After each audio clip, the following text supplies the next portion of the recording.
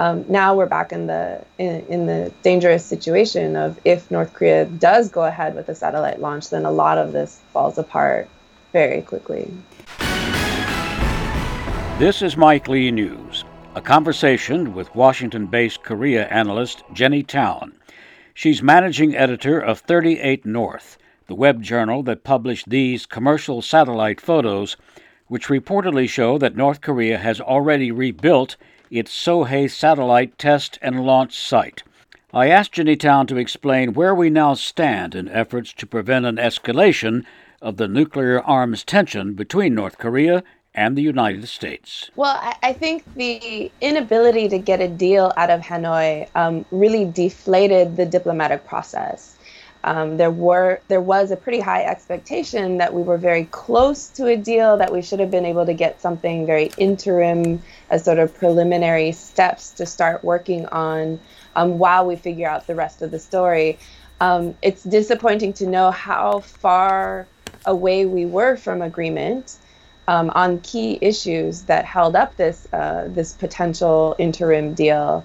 And while both sides were very careful to leave the door open for future diplomacy and characterize this in a very positive way, and with the intention to keep negotiating, it's very difficult to see how we maintain that momentum past this setback, especially now that you have some of these signals coming out post-summit of North Korea restarting, reversing one of its unilateral measures and rebuilding the facilities at the Sohae satellite launching station, the launch pad and the engine test stand. And you hear Congress, and you hear Bolton, and you hear other people in the administration already talking about imposing new sanctions on North Korea.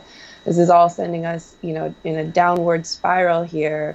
And if we don't get back to talks right away, it's going to be very difficult to get back to talks in the future. You've used the words unexpected and disappointment, or implied that. What makes you think that there was a deal to be made that fell through? I mean, what information did you have? Because we don't know, as I understand it, what the decision makers inside either government really knew or planned to know or were planning on. So on what basis can you say that a big deal, was expected? Well, I wouldn't say a big deal. A little deal was expected. And I think there were very positive signs coming from the Trump administration and coming from Ambassador Biegun, especially in the speech that he gave at Stanford a couple weeks before the summit, where he did lay out some specifics of things that they had discussed. And you would assume that they would only say these publicly if there was a very good understanding that they were likely to happen, or had been at least received well. I think there were signs, there were some talk, there were some leaks coming out of some very preliminary steps that were very reasonable steps, nothing too dramatic, but were certainly implementable, and especially implementable in a short time frame. That it did sound like they were planning to move forward with it, as well as the idea of the schedule itself had already penciled in a signing ceremony for a deal. I think there were some leaks that said that the deal was basically 3/4 of the way penned, and it was just waiting for the conclusion, and that they were still working out some last-minute details. What it sounds like from the reporting, and it's been hard to piece together the full story, is that once the two sides got to Hanoi for the last round of pre-summit negotiations, this is where one side or the other, or both sides, started to up the ante to see what more they could get in this preliminary deal. And I think that's when things really started to fall apart. Do you have what you feel is a confident understanding of what happened there in terms of what you might say went wrong, although some people might say it went right? I think we have a pretty good readout of the higher demands that were asked. It's still very unclear the actual sequencing of who went first in like I said, in trying to up the ante. Some accounts are, that the North Koreans had upped the ante first. There's some accounts that they might have actually even indicated this before they got to Hanoi, in which case, again, it is a bit unfortunate that they didn't postpone the summit to be able to work out these details. There was some talk, I think, in one of your discussions at your organization that Kim had parked one of his locomotives for a train in China, and the inference would have been that he planned to visit China after a successful summit, and a big deal might have been signed. So there again might be signs or indications that a deal might have indeed been in the offing. Yeah, absolutely. And I think, the Chinese were expecting a deal to be signed. The South Koreans were expecting a deal to be signed. I think a lot of us that have been, kind of keyed into this process expected a deal to be signed. So it was surprising how badly things fell apart. And like I said, and really disappointing, because it really does set back the whole process now. One, it might help Trump look like a more tough negotiator, but at the same time, it also means there's nothing in place at the moment. There's no restrictions. There's no benchmarks. There's no indicators of, where we're going and how we're going to get there. And we're basically, the rhetoric is moving back towards square one of now we need to get everything because we can't trust even like little things, to be able to get even a small deal at this time. Well, to put it in super simple terms, I suppose that you and a lot of experts were hoping for a give and take process, and now we're into an all or nothing process. Well, we started with an all or nothing process, and we had started to get out of that mindset. And I think there had been a learning curve over the past, 7-8 months from the administration and from the North Koreans as well, as what won't work. But then it sounds like when they got to Hanoi, they went back to, instead of, the policy had evolved, they were ready to talk about a more incremental approach and incremental agreement, start here with something and then work towards something more. And then, it sounds like at Hanoi, both sides, up the ante until we were back to that all or nothing approach that we know doesn't work to begin with. Well, the flip side of thinking might be that maybe Trump's walkaway will in the end work better. Do you discount that completely?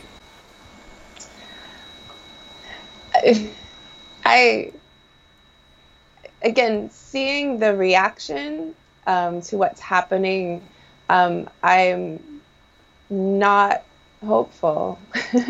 I'm not optimistic. It's one thing to look like a tough negotiator, and that's the thing is that what the North Koreans were asking for on the sanctions side, from what we've been able to parse, was too big of an ask, especially for what they were willing to do. The question is could they have gotten to a more, a compromise over, instead of all of the sectoral, alleviating all of the sectoral sanctions in the 5 UN sanctions that they designated. Could we have done maybe like one sector, or something along those lines? I think if they had more time, they probably could have come to a compromise. But instead of trying to actually deal with that, then I feel like they started to, if they're betting, they started to call the bet and say, hey, you need to give us at least, one more facility on the enrichment side. And then, Trump went all in and said, well, why don't you just give us everything? And then we'll take off all the sanctions. And it's just, there's no trust here between our countries to begin with. And so that's an approach that the U.S. has tried before that has always failed to get us anything. Like I said, the rhetoric that's coming out of the administration now in the aftermath of this is veering back towards that approach, veering back towards we need to punish North Korea, we need to put more pressure on North Korea to get them to give us everything. And that's the fear, is that, yes, it makes him look like a better negotiator. He's not willing to fall for anything. But at the same time, it also looks like now we're more likely to get nothing. So Trump is backing Kim into a corner, giving him little latitude. And do you think it's likely that he's going to have to send some kind of signal that to get things off center again? Yeah, I think that the key here is, like I said, the longer it takes to get back to negotiations, the higher the cost is going to be for any kind of deal. The North Koreans are not making it easier by restarting the rebuilding of the facilities at Sohae. Even though it was never codified in U.S. DPRK talks, it was codified in the inter-Korean talks, where in the Pyongyang Declaration, North Korea did commit to. Can you explain for our audience the inter-Korean talks briefly? Yeah, so Moon Jae-in and Kim Jong-un have had now 3 rounds of summit meetings. North and South meetings. North Korea, South Korea, the inter-Korean negotiation process. And so of those, there's been 2 different declarations. The second one coming out of their summit meeting in Pyongyang in September. One of the provisions of that agreement was that North Korea was going to agree to permanently dismantle the launch pad and engine test stand at the Sohae satellite launching station. So now for North Korea to have restarted and rebuilt those 2 facilities, because they had started to dismantle them last year, for them to start to rebuild those facilities not only goes against, sort of a reversal of the unilateral confidence building measure that they had offered to America, but now is in direct violation of the agreement that was made in Pyongyang between the 2 Koreas. And so, I think this is, a signal to both the U.S. and South Korea that the North Koreans are very frustrated that they have done these things, several confidence building measures, several meetings between the 2 Koreas. They've done some military confidence building agreements and measures and implementation, and they've shown they've consistency in their language about being willing to denuclearize and do all these things. And yet at the same time, the parts that they want the most in terms of economic cooperation with South Korea and sanctions relief from U.S., they've got nothing. And I think this is a clear sign that they're frustrated. And if people, if the U.S. and South Korea and the allies think that, they can get something for nothing from the North Koreans are saying, if you give us nothing, we're going to take back even the little bit that we said we would do. Presumably it would have been difficult for Kim to go back home after agreeing to Trump to go even further than he's gone, and he's already felt that he's gone too far, without those sanctions, at least something lifted in return. Well, and I think, there were sanctions measures that had been talked about in the pre-summit process that could have helped both the U.S. DPRK and the inter-Korean process. So, some of the measures that they were talking about was, giving exemptions to South Korea to be able to actually start the inter-Korean economic cooperation on the big projects such as Kaesong or the Mount Kumgang Tourist Resort, the Kaesong Industrial Complex, and possibly the inter-Korean railroads. Those are the major projects that the South Koreans had proposed. So, there were some sanctions alleviation there. And again, I think, North Korea overplayed its hand in asking for the sectoral sanctions on top of that. Rather than saying, okay, let's get this in place, let's jumpstart both of these, negotiation processes, give us some space to keep negotiating and move forward. So it's really unfortunate. And now with this, with the rebuilding of the Sohae satellite launching facility, now we also run into the risk of if the launch pad is operational again, for instance.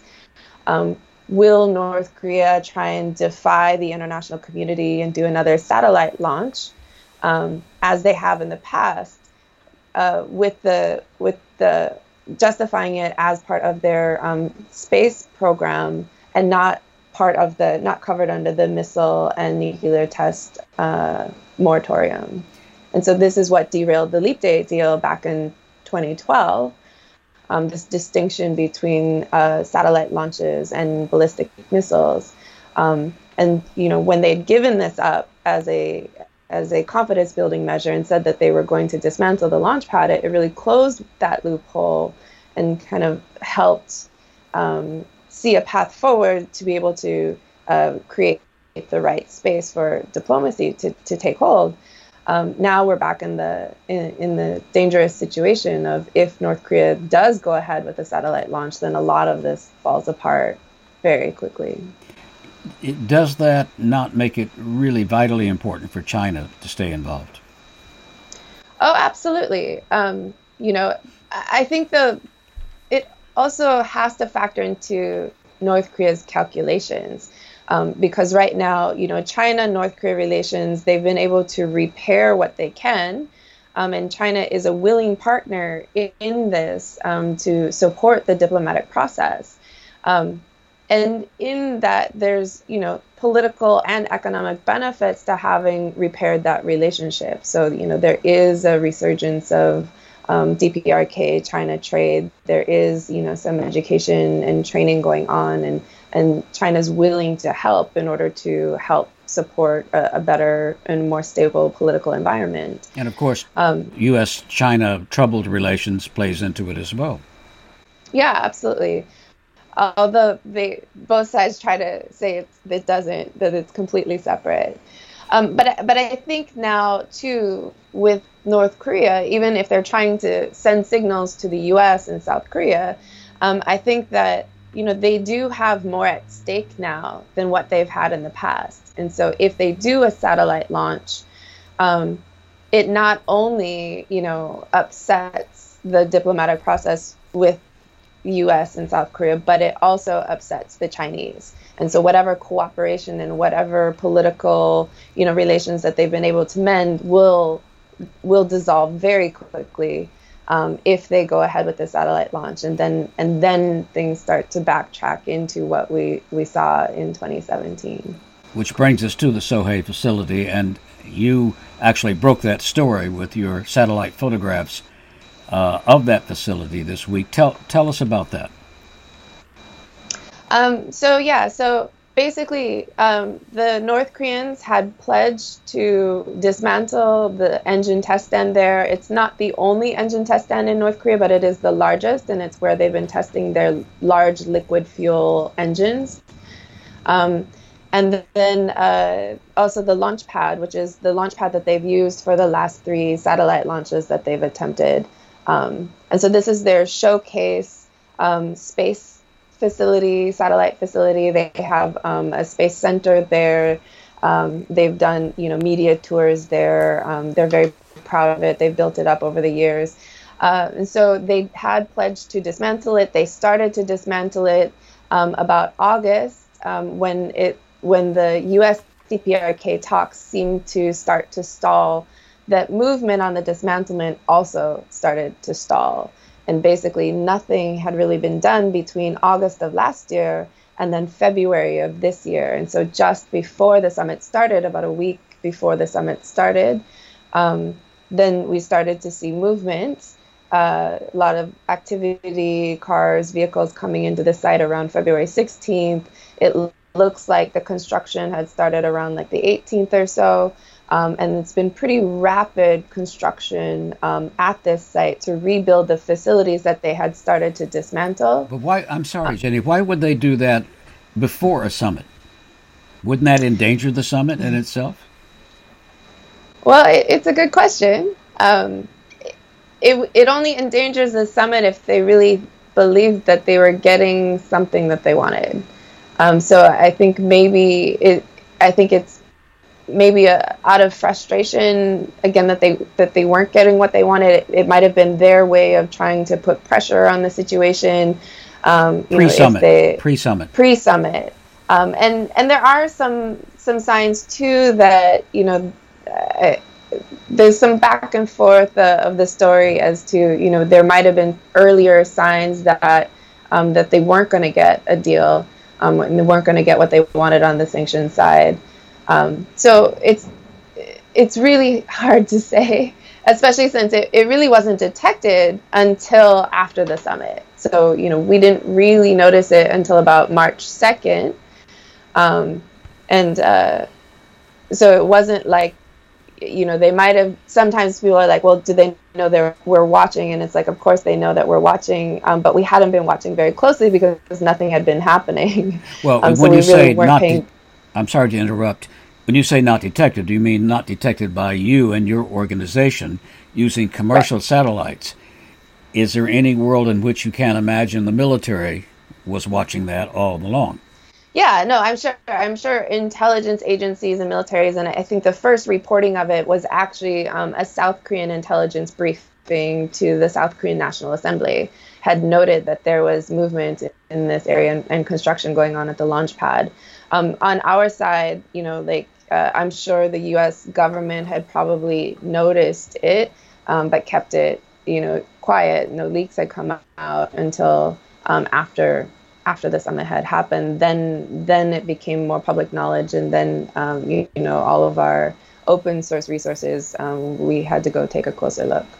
From what I understand from what you said previously, that the two main elements of that site are launches and engine testing. Mm-hmm. So there are three possibilities. The North Koreans do nothing at that site in order not to provoke the U.S. They launch a satellite, which in itself is not a danger in terms of nuclear weapons because it's not a missile launch site, but for putting satellites into space, but still could be provocative. And the third, and I use this as a relative term, might be to have another rocket engine test of that facility. Is that the way you see the possibilities? And do you come down and thinking that either one might happen? Yeah, well, now any of that is possible. Like, they could just be doing it to, again, put pressure on the situation. I think it's a huge miscalculation on their part as to how they think the U.S. is going to respond to that. But, they could just be refurbishing it so that, it's constantly there. It shows defiance of, if, for instance, in the inter-Korean dialogue, if they're not going to live up to their end on the economic side, then North Korea doesn't have to live up to their end on this side, on the denuclearization side, and just leave it there as here's the looming possibility and also the kind of symbol of the failure of implementation on that side. If they do a satellite launch, obviously it's going to be very agitating. And then the question is if they do a satellite launch, would they use the same satellite launch vehicle that they've used in the past? So the last three launches have all used the Unha body, of which, because they've already done three launches of it, there's not much more to learn from that SLV that could be applicable to a military context, to missile context. And that's always why this becomes so controversial, these satellite launches versus missile launches, is that there is some similar technologies and there are some things, some diagnostics that you can learn that can have application to the military side. But what they've already used, they've basically maxed out the learning process. But if they come in if they do a satellite launch and use a newer satellite launch vehicle, a larger satellite launch vehicle, then they can get new information that could be applicable to an ICBM. So there are many variations of how upsetting and how provocative a satellite launch could be, depending on what it is they're testing or what it is they're launching and when they're doing it, how they do it. But have these satellite launches actually put satellites into space, or are they a test of the satellite vehicle? So the last one that they did, they were able to put a satellite into orbit. However, the satellite stopped working relatively soon after it was put into orbit, but they were successful in doing it. Missiles, are they still capable, and do they have them ready to go to fire another test that is so provocative, has been so provocative in the past? Oh yeah, they have not stopped. They have not stopped manufacturing missiles. They haven't. There's no agreement on the missile side for any kind of restrictions or any kind of limits on anything. So, they've chosen not to do more missile testing. They certainly have a lot more to learn by doing more missile testing, especially for their longer range missiles. The last ICBM model that they tested back in November of 2016, the Hwasong-15, the larger ICBM, they still didn't have, there still was not proof that, for instance, the reentry vehicle worked, and there's still a lot more that they need to test out if they want to have greater accuracy and reliability. So they have kind of stunted their technological development of their longer range missiles by doing this moratorium on missile testing.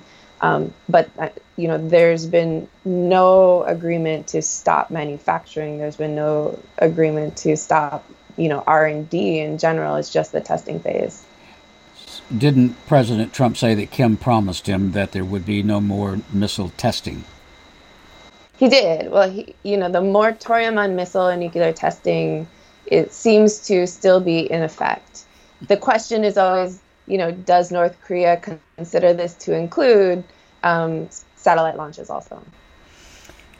What do you think would happen if they tested a motor, launched a satellite, or did another missile test? 3 different results probably. What's your analysis of those possibilities and reactions? Well, obviously the least provocative would be the engine test. And it would be interesting, to see if they did an engine test and if it was a larger engine than what they've tested in the past, because these are indigenously built engines. And presumably, it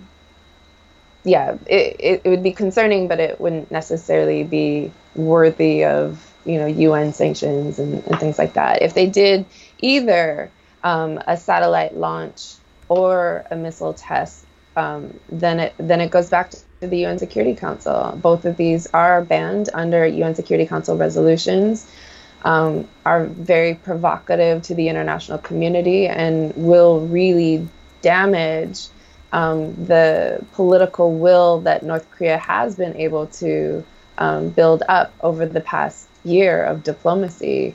And so I think it's really, North Korea does have something to lose this time by doing it. So it would be a big decision for them to go forward with it. Would they also be risking a U.S. retaliatory attack? I mean, President Trump might feel that he would look pretty silly if he didn't respond directly if that were to happen. You can't rule it out. But I highly doubt it, that it would go that far. I think the default response, of course, is going back to the UN Security Council, issuing more sanctions. The price of miscalculation, if you were to do a retaliatory strike, is just too high. And especially, I'm sure even if North Korea does this, that the South Koreans and President Moon would still be trying to voice restraint in response, however upsetting it would be and however disruptive it would be to the diplomatic process. How important to Kim is the mindset of the North Korean elite surrounding him? Well, he's not totally immune to it. But, at the end of the day, if he wants to do something, there's ways he can coerce that decision to be prevalent. I'm not sure. Can you draw that out a bit? I mean, are you saying that even powerful elite in North Korea would still be afraid to criticize Kim or take him on politically? Yeah, no, I think there might be, I'm sure there's some skepticism within the elites as to what's happening and why are we doing this? Why are we going down the denuclearization road since we suffered so much to get here? I'm sure there's people who are like, why can't we go faster down the denuclearization road? Like, I'm not, I don't think there is a monolithic view of the situation in North Korea. But, Kim Jong-un has to be aware that there are diverse views of this, that there are critics of this, but people aren't going to openly criticize him. And those who do are going to, at the end of the day, Kim Jong-un is a pretty brutal dictator and can make very decisive decisions and purge people pretty easily. Jenny Town, thank you very much for your insights. Great, thank you. It's my pleasure. I've been speaking to Jenny Town, managing editor of 38 North, part of the Stimson.org organization, a policy research group based in Washington. If you'd like to find out more about some of the virtually unknown and virtually secret developments that pointed us toward this crisis over many decades, please check out my podcast called Korea, The History Story That Never Told You. If you're listening on podcast, you already know where to find it. If you're watching this on video, the podcast link is below the screen. I'm Mike Lee. Bye for now. The North Korea nuclear arms story. This has been a Mike Lee News Update.